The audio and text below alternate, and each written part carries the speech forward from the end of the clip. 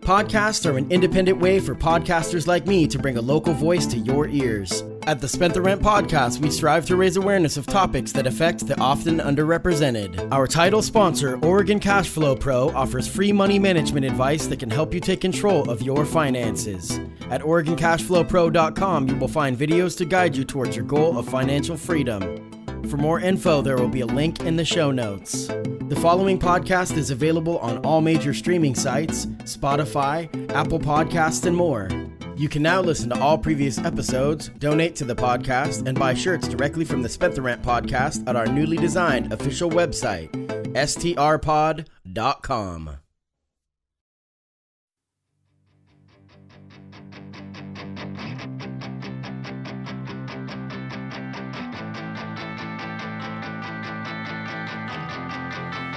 You are listening to the Spent the Rent podcast, and now, here's your host, Patty Rose. Hello, I am Patty Rose, and welcome to the Spent the Rent podcast. Unfortunately, today I come to you with a somber tone.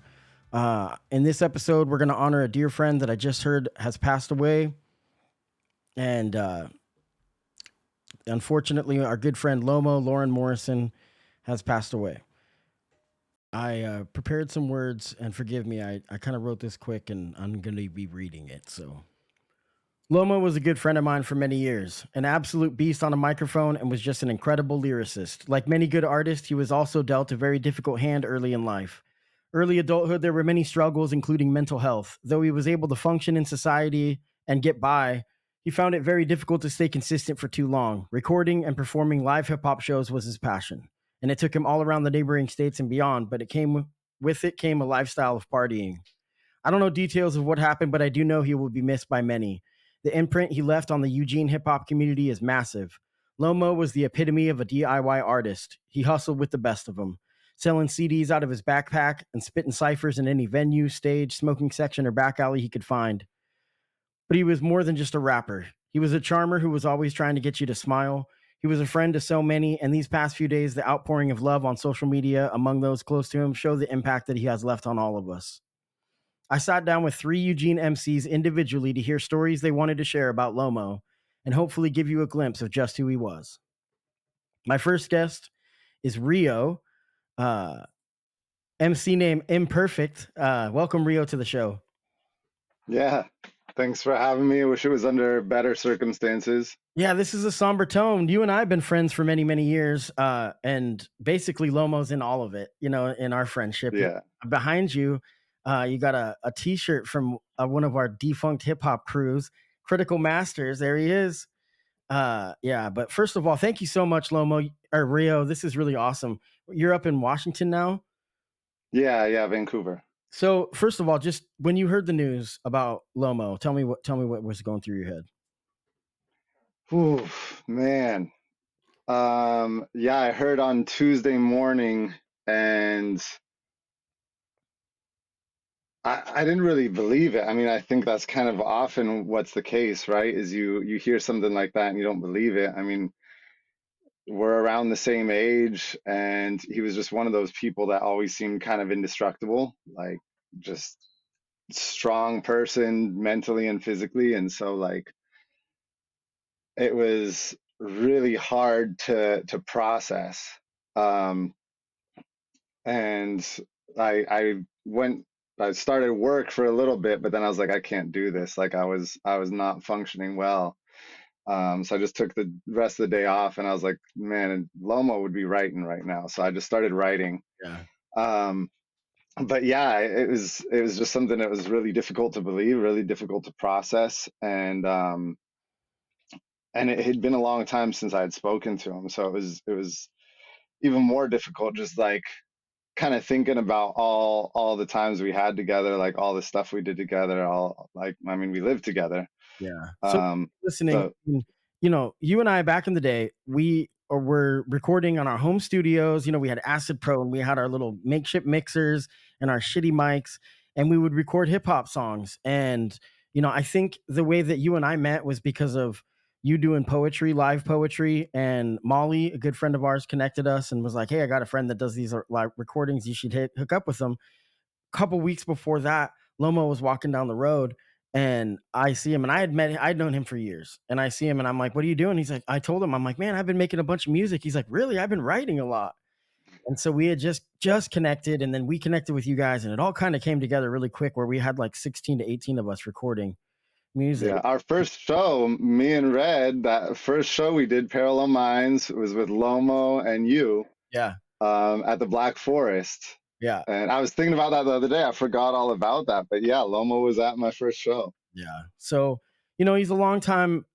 And these shows, we did a lot of free shows, but this was kind of the hip hop scene at the time. There was a lot of people doing stuff, but we were definitely a big part of it, and just doing these fun shows. And Lomo, I always had a hard time being a hip hop head. Lomo is hip hop. Like, he's all about it. He was so Yeah. into it.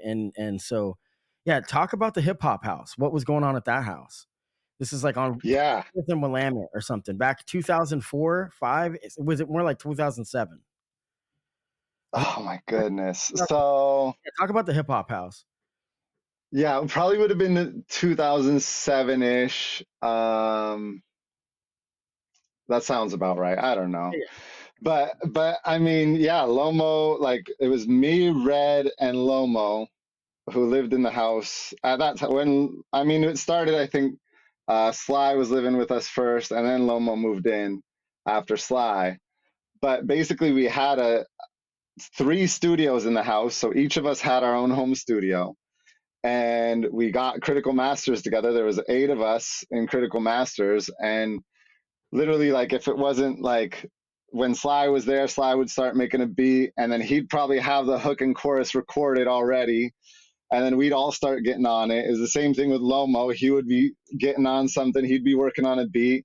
So it was like, I mean, there were nights we did like 4 or 5 songs in a night. Like, it was just crazy. Like, I would get up in the morning to go to work. I'd grab my bike and I'd have to step over MCs, like tiptoe around them to not step on them in the living room just to get out of the house. yeah. It was But yeah, we made a lot of music. a lot. And like you said, 3 studios in one house in every room. And so it's like, dude, at any given moment, you could all be recording a separate song. And so Yeah. that was a wild time. Talk about what kind of MC he was. I mean, Lomo was an aggressive rapper. Like, he had different styles, actually. That's the beauty of it, because he had Yeah. slow, fun stuff, but he also had that just gritty, like real, like felt pain kind of music. But talk about kind of the influence that you saw from the art that he put out. Yeah. Yeah. I think for me, the biggest influence is really like his, I mean, everything about him was skilled. Like, his delivery was skilled. His wordplay was skilled. Like, he was good at everything he did, like singing, when he did some singing stuff. But what I really enjoyed about him the most is just how much he made music. Yeah. Because I'm so ADHD, like I'm constantly like trying to make music, and I don't know if I had that before or if that's something that I learned from him, because he was such a big influence. Because living in that house, like when Critical Masters was together and we were doing like a ton of stuff all the time, we were just making crazy amounts of music. But even when that wasn't going on, me and Lomo would just make songs all the time. And it's interesting because he did have like kind of a very like aggressive style at times, but he also, like you said, he had the funny stuff. But me and him made a bunch of like really emotional stuff. Yeah. Like, we made a lot of songs about girls and stuff like that, and like, which was a kind of a different side of him that I got to see. And I don't think a lot of it was stuff he even wanted to release. He was like, oh no, I'm probably not going to release that. I've probably hopefully got some old stuff on my old computer that I have to dig through. But yeah, just the passion he had for music was really inspiring to me. The drive he had. I think I had a line on my first album where I was like, I'm trying to be more like Lomo Sapien, more driven, holding mics like without him I feel naked. And that was how he was. Like, you didn't see Lomo not rapping. Like, if you saw him, if he wasn't freestyling, he was recording. Yeah. And he was just always had hip hop on his mind, and it was just like really fun to be around. Yeah. And then, I mean, rapping out of a van, selling CDs out of a van. So Dude, he lived his dream. Like, that was so inspiring to me. See him like, oh, I'm going on tour, and he just bought this van, and then him and Asal just did it. It was sick. Yeah, they just made it happen, and they did a bunch of shows. Yeah. Yeah. Well, before I move on to the next guest, I want to talk about some of the somber stuff. I mean, Lomo had a lot of struggles, and we all. I mean, this is no secret. I talk about it on the podcast that when you and I met, I was struggling a lot with alcoholism, and our whole circle was partying, except for you. Like you were the only person, and actually Lomo was. This is the interesting thing that you guys both were pretty sober, and during the Yeah. you were Yeah. always completely sober. He just not wasn't your bag ever. And Lomo, he was a late bloomer when it came to party to really like to sedatives, And Hmm. I don't know what happened, and I want to be clear when I say that. Like we don't know what happened to Lomo. I don't know the details yet, and Yeah. to me, it doesn't necessarily matter because we're gonna miss him regardless of what happened. It's gonna be our Yeah. gonna be there. So, but what I want to, just I want to talk about how I kind of want to talk about how bad it got. That Lomo struggled deeply with mental health issues, and we're telling stories about the really awesome, fun, youthful times where we were making music and doing cool stuff. But unfortunately, I mean, I could tell some personal stories that I won't. But I mean, he lived with my brother at a time. We've all struggled and bounced around in different things. But I mean, at the end, like you and I both had crossed paths with him, like out front of Albertsons asking for money. And this is why this is so heartbreaking, because Yeah. you had told me, and I hope it's okay that I share this, but you had told me Yeah. that when we talked about this, when I first talked to you about this, that uh, you felt guilty, and I felt the same way. That you're like, why couldn't we have helped him more? And it's so difficult now that these conversations about mental health are happening. And what did I say to you? I said, you can't do that. You can't beat yourself up. Yeah. Like you can't, because if we could have helped him, we would have. And in some ways, we thought we were helping him by, some tough love sometimes. And it's just, Mhm. like when you lose somebody to mental health issues, it's so tough. I don't even know where my question's at in this, but I just wanted you to talk about, seeing him and there's all the good times and how we grew apart and how much that's been painful. Like just the reality of life. I just want to hear what you have. Yeah. Yeah. And I don't really know, like, really how we grew apart. Like, I mean, he went on tour and he moved out. He's like, I'm going on tour. I don't know when I'm coming back, so I can't pay rent anymore. And I was like, okay, that's sick. But, so we had to get a roommate. But I don't know where we kind of lost touch. I think it was that I don't know how long he was touring for, to be honest. But I do remember seeing him at that Albertsons, and yeah, it was tough seeing him in the state that he was in. And it was like I was happy to see him, but I was also really, really sad about it as well.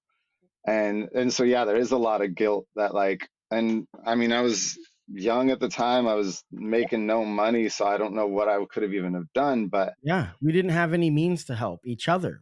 Could barely help yeah, ourselves.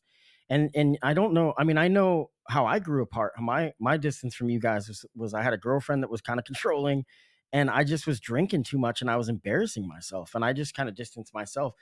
There was this just kind of we all were just crushing it, and something was brewing, and then it just got too much. Like there was too much chaos and too long a nights, and yeah, I don't know. I honestly was shocked when I had heard kind of the decline with him because it shocked me because like I said, he never got into that side of partying. He was always just right. yeah, He was always making music.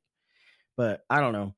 Regardless of that stuff, it's I, I think in the long run, 20 years from now, when we look back at this, hopefully we get to, and we're gonna remember his excitement, his energy, yeah. His passion, and that kind of his enthusiasm too. Like, it was something I loved about Lomo. Like, and this is something that was really impressive to me. Is like he was the coolest dude. Like, you always knew the girls liked him. You always knew the rappers liked him. Like, everyone liked him, but he still was so good at making you feel really good about yourself.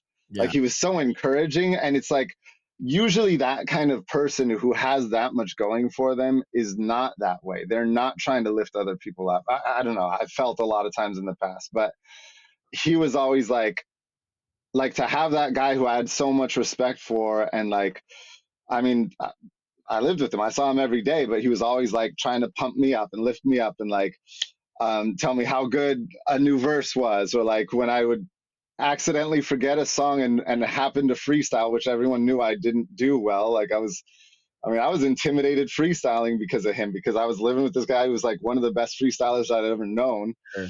And he would say some of the sickest stuff just like off the top. And I was like, man, I can never get that good. I was intimidated by it. Yeah. But like I would miss a lyric at a show and end up freestyling like 4 bars, 8 bars, whatever it would be. And he'd be the one at the end, like, man, Rio, that was really sick the way you said that. That was like he knew my lyrics, which was also really touching to me, You know, because a lot of people listen, but don't necessarily know your music. But he always knew my lyrics, and he'd be like, "Oh, when you messed that up, but then you went into the freestyle, that was super sick."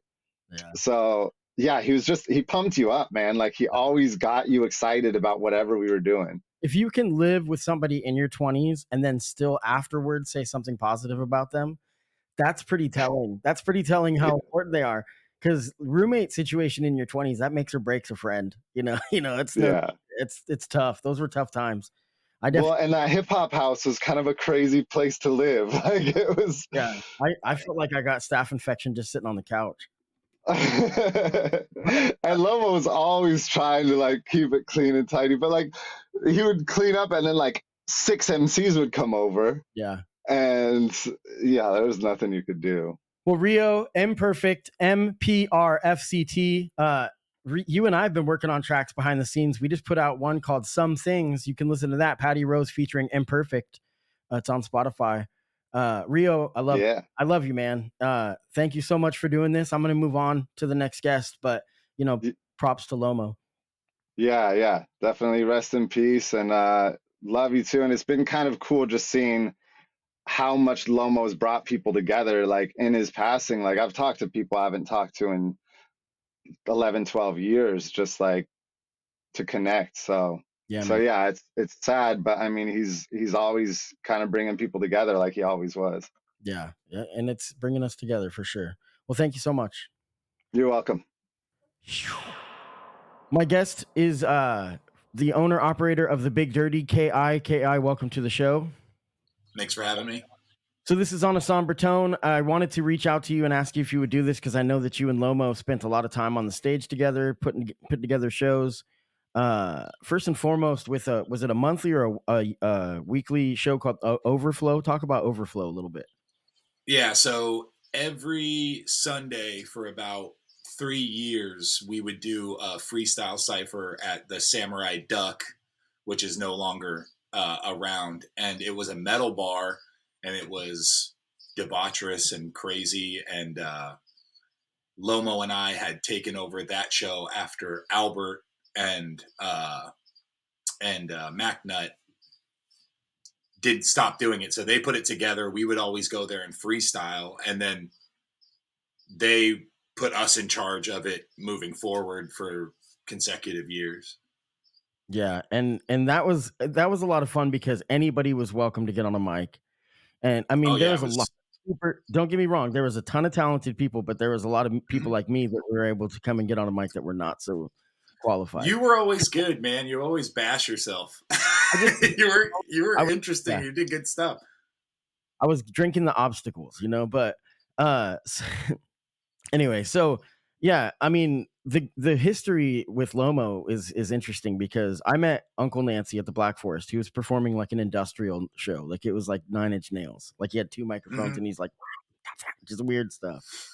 And afterwards, I'm like, hey, man, let me spit something I wrote. And I had never done any hip hop really, but I wrote this reggae song. So I spit it for him. And he was like, yeah, dude, come over and record that. And then that weekend, me, him, and then Billy D was there when I showed up. And we just recorded this like album that weekend. And that was when it was kind of new to be able to do that, like have that technology, just on a computer. And then that was right before I saw Rio walking down Lomo walking down the street. And it was just within like a couple year period that it just boom, all of a sudden we're all making music. It started with 3 Blind Mics, like you said, Albert and MacNut, but the original crew was 3 Blind Mics with Joel Bowie, Albert and Alex England, and Steve Jackson, Core One. you Yeah. know, and Yeah. so Yeah. and it's wild. But Lomo's at the beginning of all of it, and I wanted to just kind of, I don't know, have some people from the hip hop community, because I know as the operator and owner of the Big Dirty, you're still doing hip hop shows. You've kind of, been at that for how many years have you been doing that now? Well, I started like rapping and writing and stuff when I was like 14, 15 in California, but I moved here in 2008. And how I met all of you guys was when it was Critical Masters of the Universe. Yep. I was working at Dairy Queen. I was 19 years old, and a commercial came on like K Duck or something, and it was like Hip Hop Olympics. There's going to be a crump dancing battle and an MC battle, and I went there. My buddies paid for me to get in and got me on it, and then that's how I met like Average Joe and even Cerebral and Insight and Undermine, who I ended up getting in a group with. And after doing that battle, I went to a party and I met Lomo at that party. And he just told me, he was like, "Oh, you're the kid from that battle." And I was like, "Yeah." He's like, "I don't battle because I'll just punch you in the face." And I was like, "Thank you for the self-awareness. I appreciate you not doing that." And of course, he was hustling CDs at the house party, and then turned into a freestyle cipher. We ended up really hitting it off, and every cipher that happened with us in it ended with he and I, the last two, Oh yeah, he blackout was relentless. drunk most times. Yeah, I already yeah, talked to Rio. One of the things that Rio spotlighted about Lomo was that he was just relentless. Like you saw him rapping more than talking. yeah, Literally. Like, I mean, he would be yeah, rapping his order at McDonald's. yeah, and yeah. so it was impressive. He As far definitely as lived it and breathed it for his like for yeah, the majority of his like late 20s, early 30s. You know, I mean, when you guys were doing, so again, it was monthly or it was weekly? It was weekly. it It was was Sunday. weekly. Yeah. Yeah. How are you? I mean, so most of the content was literally just original content, right?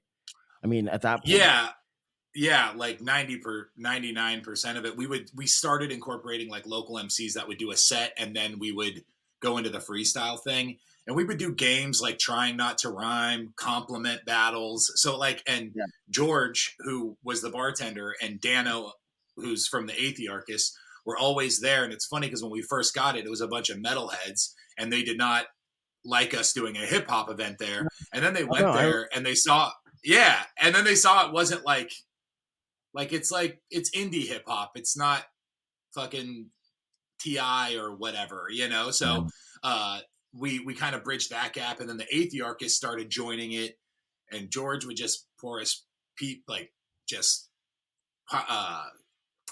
pictures of PBR, and we would just drink and freestyle from like 9 till like 2:30 a.m.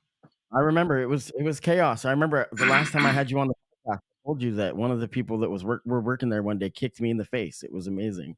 Yeah, The same yeah, way. yeah. Yeah. Yeah. The I bathroom just was a kicked me. single stall, and the door wouldn't Oh, shut, and we would it was a nightmare. like It was a nightmare. yeah, But I would this sit is the on the thing. toilet and keep the door shut with my foot. And when we were young and we came up in a time where you really had very little. I mean, as far as when you're 18, 19, 20, you have nothing. You have like, you probably don't have internet, even though even though it kind of started to exist a little bit better, I was but going to the and that's library for the internet. right. And that's where this whole story with Lomo kind of takes a turn. And we had talked off air that you said you were kind of willing to talk about it. It's tough. And I don't think it would be justice for Lomo to tell his story without telling the truth, without telling some of the dark side, No, I agree. The dude And was troubled. He had a hard life from from start to finish. From start to yeah. finish, he always knew that and was aware of it and tried to fight against it. And Well, it just fighting, seemed he to. was also trying to educate people on just the realities of mental health. Oh yeah, I mean, I yeah, think he was trying to use his voice because of it, And I mean, one of my first memories of him was him acting a fool. He was like 16, 17 and getting kicked out of a South Eugene football game for drinking beer. But it was so brazen because just like Lomo, he walked in with his beer in his hand. Like he didn't yeah, even hide it. He was yeah. like, why can't I have this? One of my And favorite Lomo stories, if I may. Yeah. Am I okay? We did a show at John Henry's back in the day, the old John Henry, not the first John Henry's, but the second John Henry's. And after we're kind of Lomo's sitting against the wall and he's rolling a blunt. This is probably 2010, and So not legal. Yeah. no, it's not legal. He's rolling a blunt. He's got his girlfriend with him, and there's just this guy kind of like pacing back and forth out front, talking about how he owns an MMA gym and he could beat up anybody here, and he's just being really aggressive and annoying and loud and kind of just bumming everybody out. And I'll never forget, I was standing there and Lomo's rolling a blunt, and he's like, "Oh yeah," and we're rolling a blunt. He's like, "After I finish rolling this blunt, I'm gonna knock you out," And the guy's like, "Oh yeah," blah blah blah. He rolls it, gets up. The guy like fakes a punch. Lomo pop one punch. Guy's completely knocked out. He walks away and just smokes his blunt. It was one of the like Billy Wow. Badass moments that I saw. That was like he didn't go overboard. He didn't start beating him while he was down. He just went solid and walked away. Well, and I know you're not, and what you're saying, you're not. From what it sounds like, you're not condoning violence. It's that this guy was actually making the scene like threatening, right? As what it sounds like. Maybe not. Well, I'm a fan of street justice. I'm not condoning it, but like at a time when he was gonna assault somebody. That's what I mean. I remember those days, and I remember the way that people would people talk about it now, like in Eugene. They're like, "Oh no, people are way more aggressive." It's just not true. People have always been aggressive. There was there was a tone with a lot of the people that were playing by the rules that was more respectful back in the day. It seems like more connected. I would say that it's the exact same. There's more cameras now, so you see it more. Yeah, there were still feral situations going on. Oh yeah, but yeah, I mean, I don't know. I'm gonna play a song at the end of the show, and it's called "You're So Ugly" by Lomo, and you've heard this track, and I want to hear your thoughts on it because Rio suggested it. I listened to it, and I'm like, whoa, dude, like it's a lot, it's really dark, and that's why I want to talk about it ahead of time. Is like. But I think it really shows what was kind of going on in his head. I mean, some heavy stuff. It's abstract and it's art. Going on in a lot of people's head and lives, and music and art is made to make you feel uncomfortable. And if there's one thing that Lomo could do with his music, it's make you feel uncomfortable because it always had really dark undertones. It was always very moody and angsty and brooding, and he was kind of that way. And I don't want to take away from any individual's art creative style, right? But I want to say that Uncle Nancy, who now goes by Joey Helpish, he's kind of the pioneer in our circle of that because he brought that industrial, like 9 Inch Nails, kind of like, be angry, like almost Linkin Parkish. I know it's cheesy, but like for people will understand what I mean if I say that. It's ominous sounding. I'm hurting, you know what I mean? And so, I mean, now we've got guys like Lil Peep, and unfortunately, it's like a similar fate, with these. But there's a sadness that goes in there, and I related to it. And I don't care to say it because I know some people will listen to this, and that's why I'm doing this is because some people need to understand that there's different realities for people. And for some, it just is a reality of having nothing. The only thing that Lomo really, really cared about, but the only thing he ever had was his passion for his music. Yeah. And his friends. He was really friend oriented, like him and Mike D were inseparable and, Right. And I haven't talked to Asol is who you're talking about. Asol and him they toured together. That was his homie. And I want to give a shout out to Asol. First of all, Asol and I have the same birthday. Right. So every year we celebrate that together. So I mean we're definitely different circles, but we always when we'd be out and about, we always remembered that. But I mean the Eugene hip hop scene, even though it was like there were like different cliques, it was always very small. So regardless of whether we were like interacting and commingling every day, every week we were commingling because at that point we would all go to shows, we would all support each other's shows, we would all contribute to the scene at that point. I mean that whole vibe is the whole reason I started this podcast. That's the reason that I jumped to do this because and hip hop artists is because my Spent the Rent started as a hip hop label. I mean essentially it was in my house. Yeah. That's where everything was being recorded. And so and Lomo was at the very beginning of it. Lomo may have been, if I don't remember exactly, but Lomo and Sly Guy were the first two people that I was recording songs with, you know. Mhm. I mean, outside of Uncle Nancy, like outside of how that started with the Antidote. But Yeah. I mean, you know, when everybody talks about Acid Pro and stuff, that all started in my living room at 17th and Polk, you know, Yeah. and Eugene. So it's pretty fun stuff. But Well, and anyway, just hey, the hip hop house, man. That place had to oh get yeah, destroyed after what those guys did. yeah, So we didn't mention. it was So we talked about the hip hop house when I talked to Rio, and we didn't mention that it was condemned. I mean, they had to build a condo there, dude. Those yeah, guys those yeah, it was guys a lot of went fun. It hard, was man. right on the Yeah. corner of 24th and Willamette. And you know, Eugene's just changed so much, but at that time, I mean, it was Mhm. just the peak. It was South Eugene. Yeah. We were just loving it. It was so much fun. But hey, so you guys are doing something for Lomo. You guys are going to honor him. Unfortunately, I'm going to be in the UK. I'm going to be in England when you guys do this, so I'm going to miss it. Yeah. But I'm sure there's going to be a lot of pictures and whatnot. Hopefully, you guys should try to record some live stuff if you can. Like if you have the setup to We record like a live, we actually do. you know, We'll record the whole night. that would be incredible. And then, you know, but I want to talk about that a little bit. So, like I had said, you're the owner operator of the Big Dirty, which is downtown. Where's the address in downtown Eugene? 844 Olive Street. It's like right in Bermuda. It's across the street from the Horse Yeah, it's Head. And the you've old been like Rogue really building. right. And you guys have been adding some awesome stuff, like painting up the walls and stuff outside so that it pops so much more. Some characters and stuff. What do you have planned for? It's the memorial. It's the Low Memorial. Is that correct? Is what you're Yeah, the calling it? memorial. The The Low low Memorial is going to be memorial. The low memorial. right September 2nd. Yeah. So, tell me about what that's all about. So a lot of the old school old guys who are all married and have kids now and live in all other parts of the world, but like 2008 to 2016 were like living and breathing, trying to bring a hip hop scene here and bringing shows that would otherwise pass over and booking stuff like Lomo and ASOL and Eb1 and all these guys who were all kind of interconnected really through Lomo, which it's funny because a lot of these guys I haven't talked to in a while. And when they found about Lomo's passing, they'd reach out and they'd be like, he was like, it's this 6 degrees of separation from Kevin Bacon or whatever. Like, he's like an integral part in all of it. So, like, I wouldn't know Eb, who was like my bandmate for years and my roommate, if we didn't do shows with Lomo, which he put me on at World Flavors. I don't know if you remember that place. It's Yes. a tiny Oh yeah. little cafe. Yeah. And Yeah. I Absolutely. met Eb through that. So it's like we all kind of decided to come together and do some of our older music and reach out to the people that knew him and loved him and maybe lost contact with him over the rough patch before his passing and stuff. But so yeah, it's going to be like effectively an overflow show like we used to do at Samurai Duck, except we're going to do a couple of short sets and then we're just going to open up the mics, play beats, and freestyle. Yeah. Yeah. And Yeah. then, you know, And you it's going to said be something free.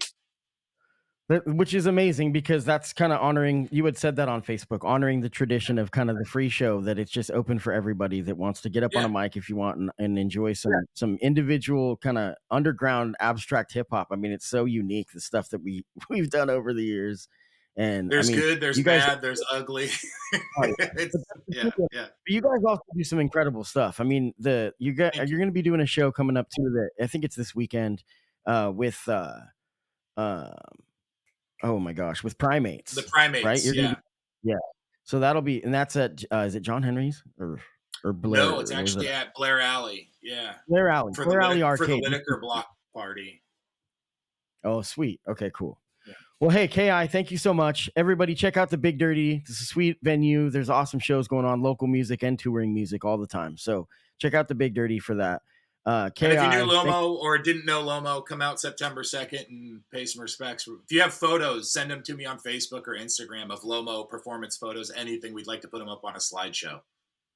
anything with Lomo, with Lauren Morrison, shout out to Lomo. I mean, this is all, we're doing this episode to honor him. So Ki, thank you so much, man. No problem, man. All right, joining us now from his car is the good friend Ender One. Thank you so much. I know this is on a somber tone. I keep saying that, but it's so true. I really do appreciate you at least taking the time to sit down with me and talking about Lomo for a few minutes. So thanks a lot. No, Thanks for being here. no, Yeah, no thanks even needed, man. I appreciate you reaching out and being a voice. To send out some good vibes out of something that's obviously not fun to talk about. I think why it was important to me to spotlight Lomo, because I mean, it's impossible to spotlight every single one of our friends that passes away because it's happening so frequently, you know. And I mean, everywhere you Facts. look, there's people that we care about. The reason that I chose to do this is because this podcast was started on hip hop. It was Spent the Rent Yeah. podcast. Spent the Rent Records was what I was all about, and Right. then Right. Yeah. branched out into community. That's what it was all about. So you being my first guest, you know, I mean, there's so many Oh, God. reasons. There's so many reasons to do it. But anyway, Lomo. I mean, Lomo was such a huge part of the Eugene hip hop scene. I want to hear what you have to say about his presence in the community. Man, you know, Lomo is a staple in Eugene hip hop, and I would say like over the course of the last 10 to 20 years, as much criticism as I hear locals giving local hip hop in Eugene, the fact is that there is kind of a core group of MCs that came up around the same era and the same time, and I'm honored to be considered a part of that group. And Lomo um, was one of the rare MCs that I remember that you just couldn't forget what he did on a microphone and what he did as far as his energy. He brought a certain charisma, stage presence, um, combined with his lyrical ability and songwriting. Um, I just, as a performer, even in those days of being young and hungry and just wanting my chance on a microphone and blah blah blah, just kind of having my selfish ego moments as a young MC.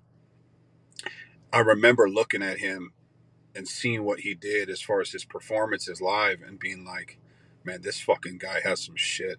Like he has some shit. He has whatever that it factor is, and it was impressive to watch. And not only that, but like you could just tell so clearly um his love for music and his love for what he did on that microphone and his love for emceeing and the art of it and his humor and being able to combine all of it so I'm humbled to say that I've done this long enough to see a bunch of types of MCs on a microphone, a bunch of types of rappers.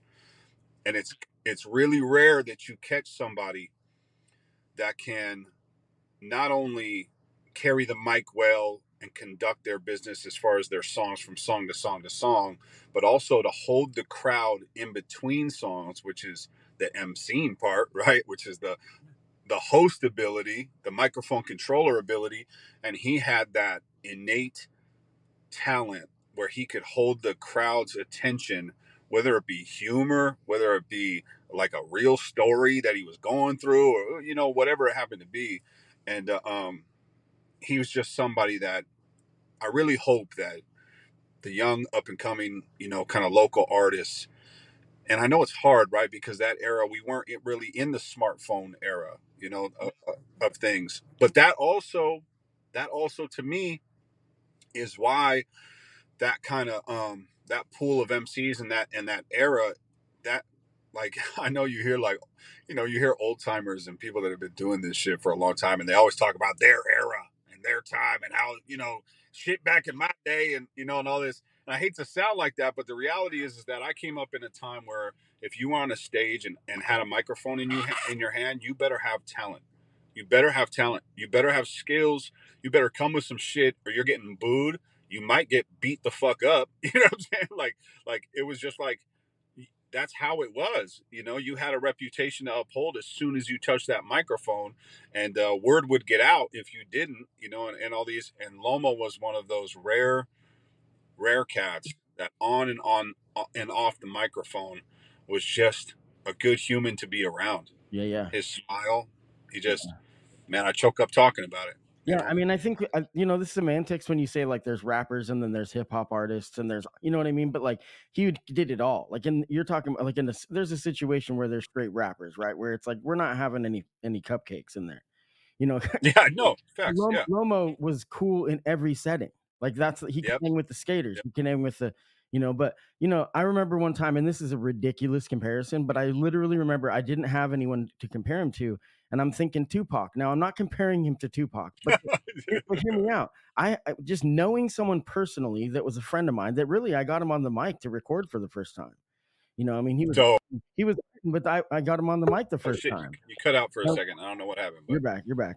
But he just the way that it's so believable and so natural. You know what I mean? Like right. that's Yeah. Oh no, no. like I couldn't Yeah. even think of anyone. I had just, I don't know. And it's just it's a big loss. And then I want to talk a little bit about the mental health stuff because I Yeah. mean, Yep.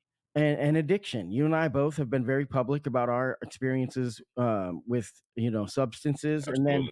and then our sobriety and the hard work, and then dealing with the mental health, and like having to be able to turn it on and off, like what your access to the world is. It's Of really, course. it's really difficult. And I've there's so many people that I know that know Lomo in different capacities, that there's Of interview course. stories that it's just he lived with my brother for a bit, and that was at a low for both of them. And so it's Right. so sad. Right. There's just so much there, and For sure. I just wanted to hear what you have to say about, like, our community and what we can do for each other when it comes to mental health, because everybody's hurting. And you get asked this a lot, but we need No, it's we need the ender pep talk. no, man. No, the reality is that like the topic of addiction and mental health is one that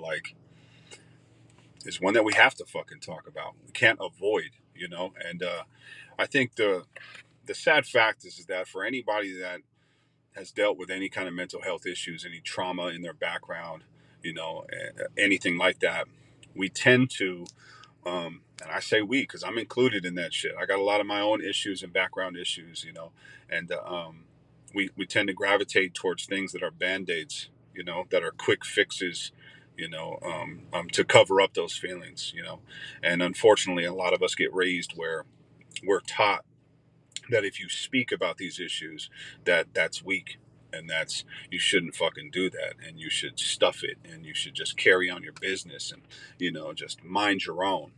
And the problem with that is then it creates this, kind of, I always compare it to like shaking a soda or shaking a champagne cork, It's gonna burst. um, Yeah. it's eventually gonna pop. It's eventually gonna crack, and then it creates grown men, grown women that are those bottles that we were as kids, and now we don't know how to uncork it. And now we don't know how to do those things because we were never taught those things as kids, or maybe we never felt safe enough that it was okay to twist that top a little bit and to let some steam off and to vent and communicate, And so when you combine, you know, any kind of mental damage, any kind of emotional abuse, any kind of physical abuse, you combine all these things with the band-aid that unfortunately drugs and alcohol falsely provide and lie to us, tell us that that's going to be the fix. The problem is it just continues to bury those issues, and I talk a lot to newcomers in recovery, people that are just trying to get sober or whatever. And I have this I have this metaphor that was shared with me, that basically it's like, driving around with dead bodies in our trunk, and we can try and act like they're not there, and we can try to ignore them, or whatever, and we don't tell nobody about them, but every time we go through something in our life, they're going to bump around, and we're going to feel them, and they're going to be there. And until we can face them, until we can deal with it, until I can reach out to somebody and ask for help to get rid of these fucking bodies, they're just going to stink up my fucking car. Right. And then everywhere I go, I'm going to reek of death, and everywhere I go, it's going to end up coming out like that. And it might feel easier to keep it locked away, No, but yeah. but in the long term, they're just festering, And I think or whatever. also the people that someone comes to need to be trustworthy. That's we Facts, owe it to each other facts. to be like, I'm not going to monopolize on this, because that's what happened. That's what happens. People are hurt. Yep, And so everybody yep. started because they're like, I opened up and then I got pounced, because Right. everybody's on the take. So It takes a lot of fucking faith and vulnerability to step out, man. that's And it. That's it.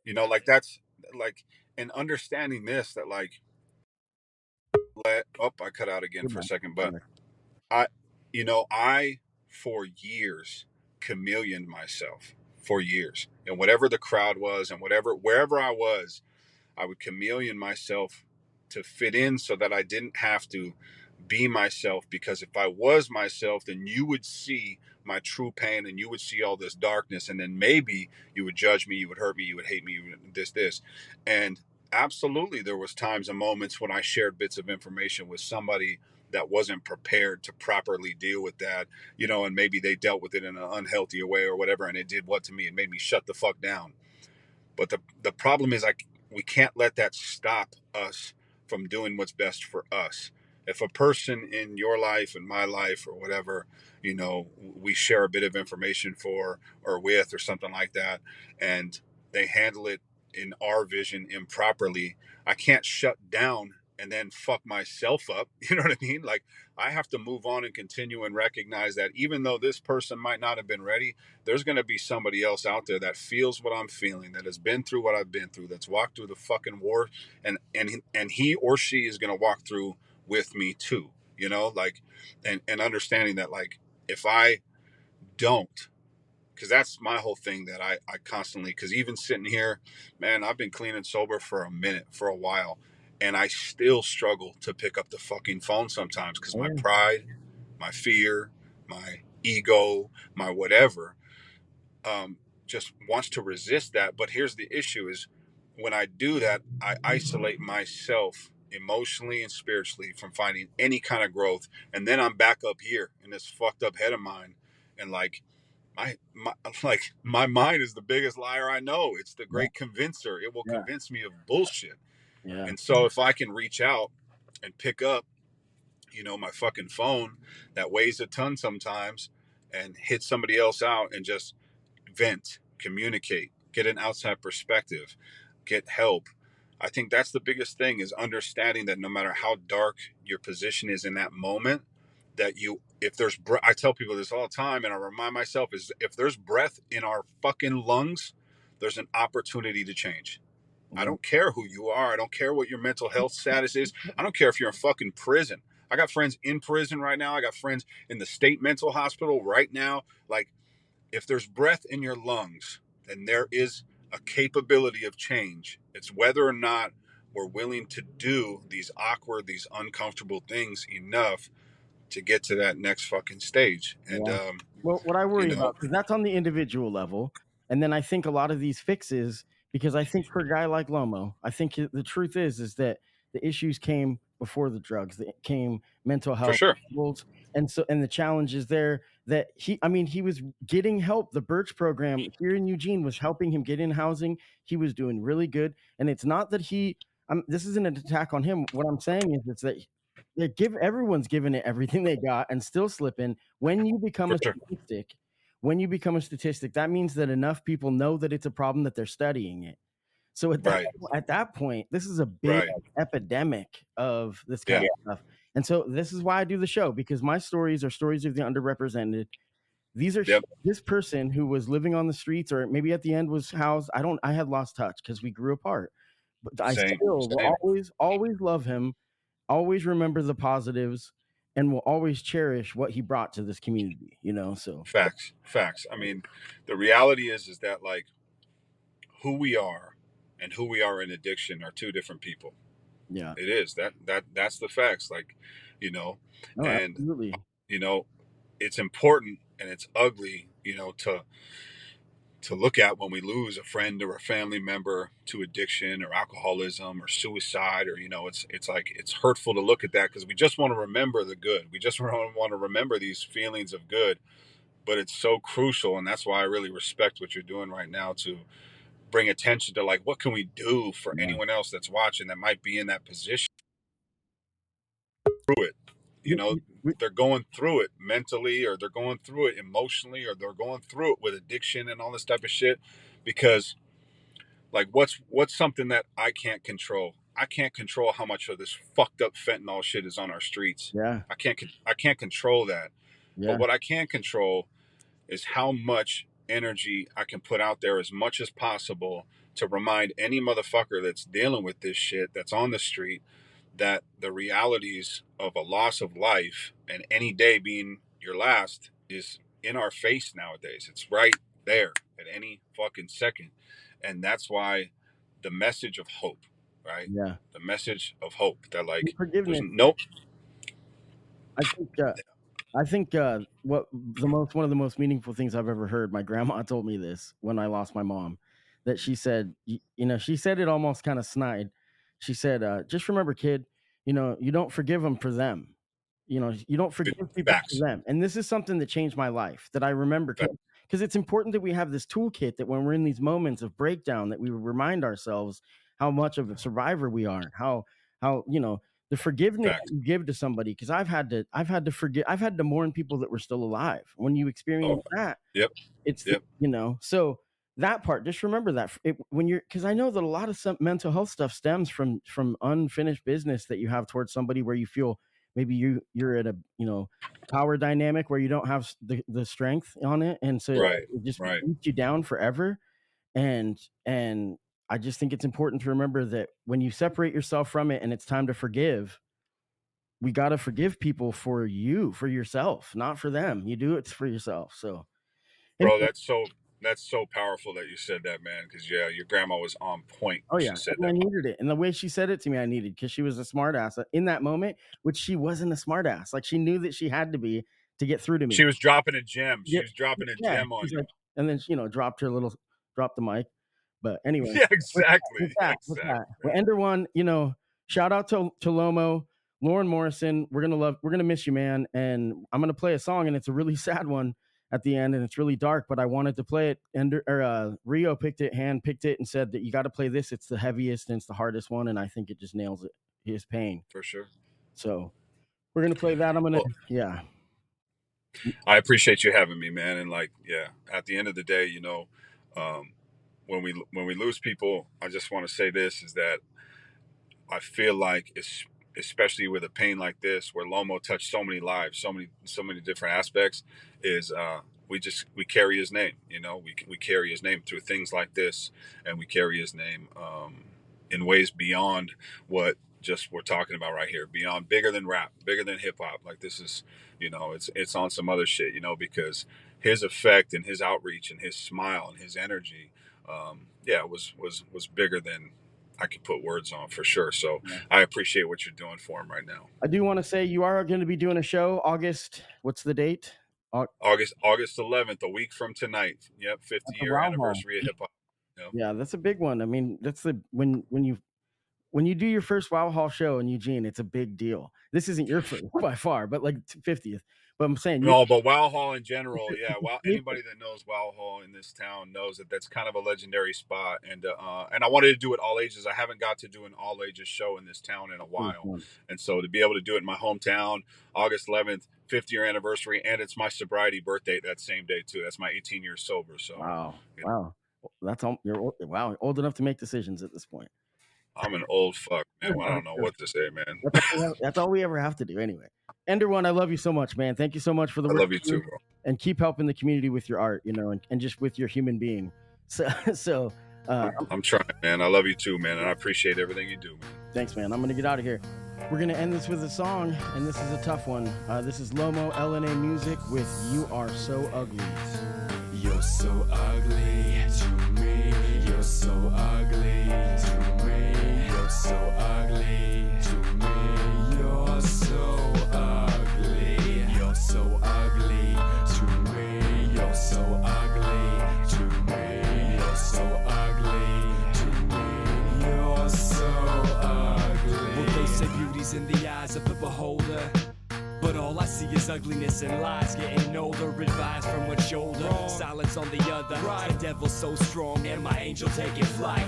Dirty lines, dirty clues, dirty mind, dirty views, dirtier with time. I might as well just turn his I'm a no good piece of shit, so worthless I reek of it. Ain't worth the time, let alone the rhyme to speak of it. I dig a ditch down deeper than your deepest pit. I wanna be alone. I kill myself after a week of it. I turn a view too many people away. I wonder so suddenly, damn, I'm feeling ugly today. Don't waste an embrace, I'm just a waste of space. What, try and smile and save face? Well, I'm lying if that's the case. Constant chase, living life like a rat in a race, waiting to die. How much longer will it take? You're so ugly to me. You're so ugly to me. You're so ugly to me. You're so ugly. You're so ugly to